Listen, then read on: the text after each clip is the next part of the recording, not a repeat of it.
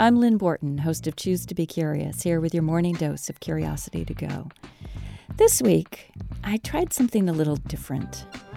Typically, my shows feature a little research and theory, but mostly they're conversations about how curiosity shows up in work and life. And typically, I'm encouraging people to choose to be curious. But this time, I wanted to explore what happens when our curiosity is less about choice and more about circumstances. And as it happened, I had a lead I thought might work. So this time, it's a story told in 4 voices about my mother-in-law's search for the father she hadn't seen since she was a child. Because, as one of my storytellers puts it, you can't help but want to know.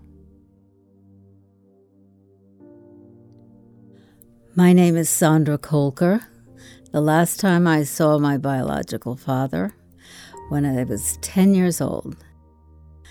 As the years wore on, and I lived this big secret, because no one was allowed to know that my mother had been divorced and what looked like my father was really my stepfather. I lived a lie, but was taught to never tell anything but the truth. But my curiosity remained constantly. Well, I had known that she had always wanted to know about her father, but I wasn't sure whether, if push came to shove, she would actually want us to research it at this point in her life. So we have a friend, Jennifer, who's very skillful at Ancestry.com. When I was a kid, I loved those logic grid puzzles, the ones where you're given certain facts and then you have to make everybody line up. And I just love those. I love that sense of solving a puzzle. And when I sort of fell into genealogy, I found a place where I could do nothing but logic grid puzzles. And I love it. And it's just piecing together the past from a series of clues. I was just talking to my mother on the phone one day, and I said, we have this friend who's really great at using these computer research tools to find out family members. Would you be interested in us trying to figure out anything about your father? And she instantly, without any hesitation, said, absolutely. So you'll have to listen to the show to see how it turns out. I promise you will not be disappointed. Every family has its journey. As I worked on Sandra's story, I kept thinking about another family I'd interviewed, and one that had worked hard to honor their own truth.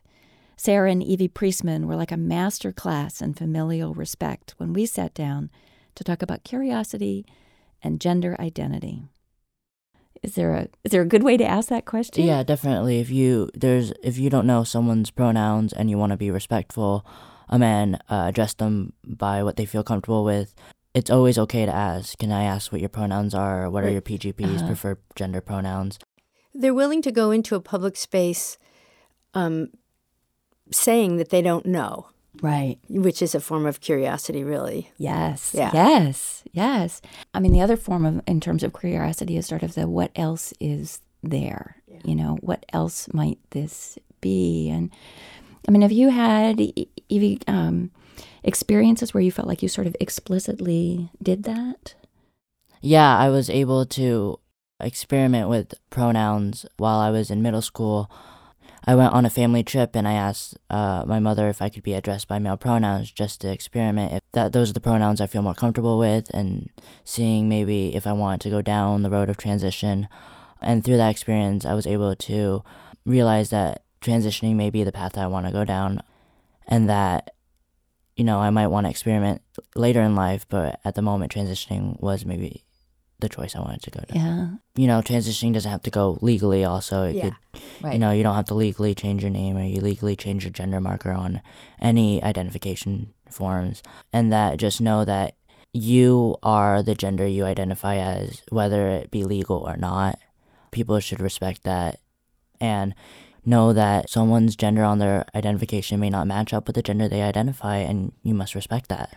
That it's okay to be curious around your gender identity or anything around yourself, and that being curious may not lead to one exact answer, And that if you think you've gotten somewhere but then choose to be curious again, it's okay to be curious again.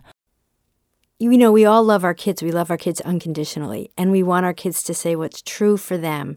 And it might not be what's true for us. And we have to really respect, if we've raised a kid who can say what's true for them, that's something to really honor and to go with. And even if it's just a sense of allowing them to explore with you what's true for them, or going the whole way and supporting them through the transition in the way that's best for them, I just say don't shut down. Just open up, and take some time to look at what you might be afraid of in terms of your relationship to your own identity, to your own life, to your own community, and know that the most important thing is you and your kid and their truth, not any of those other things. And just, love conquers all.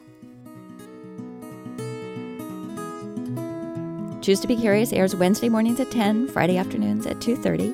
You can catch all my previous episodes on Mixcloud, SoundCloud, iTunes, or Facebook, all at Choose to Be Curious, or on my website at choosetobecurious.com. I hope you'll listen. Like us on Facebook and follow me on Twitter at choose2curious. And as you go into your day, how might you be curious and be curious again? Go ahead. Choose to be curious.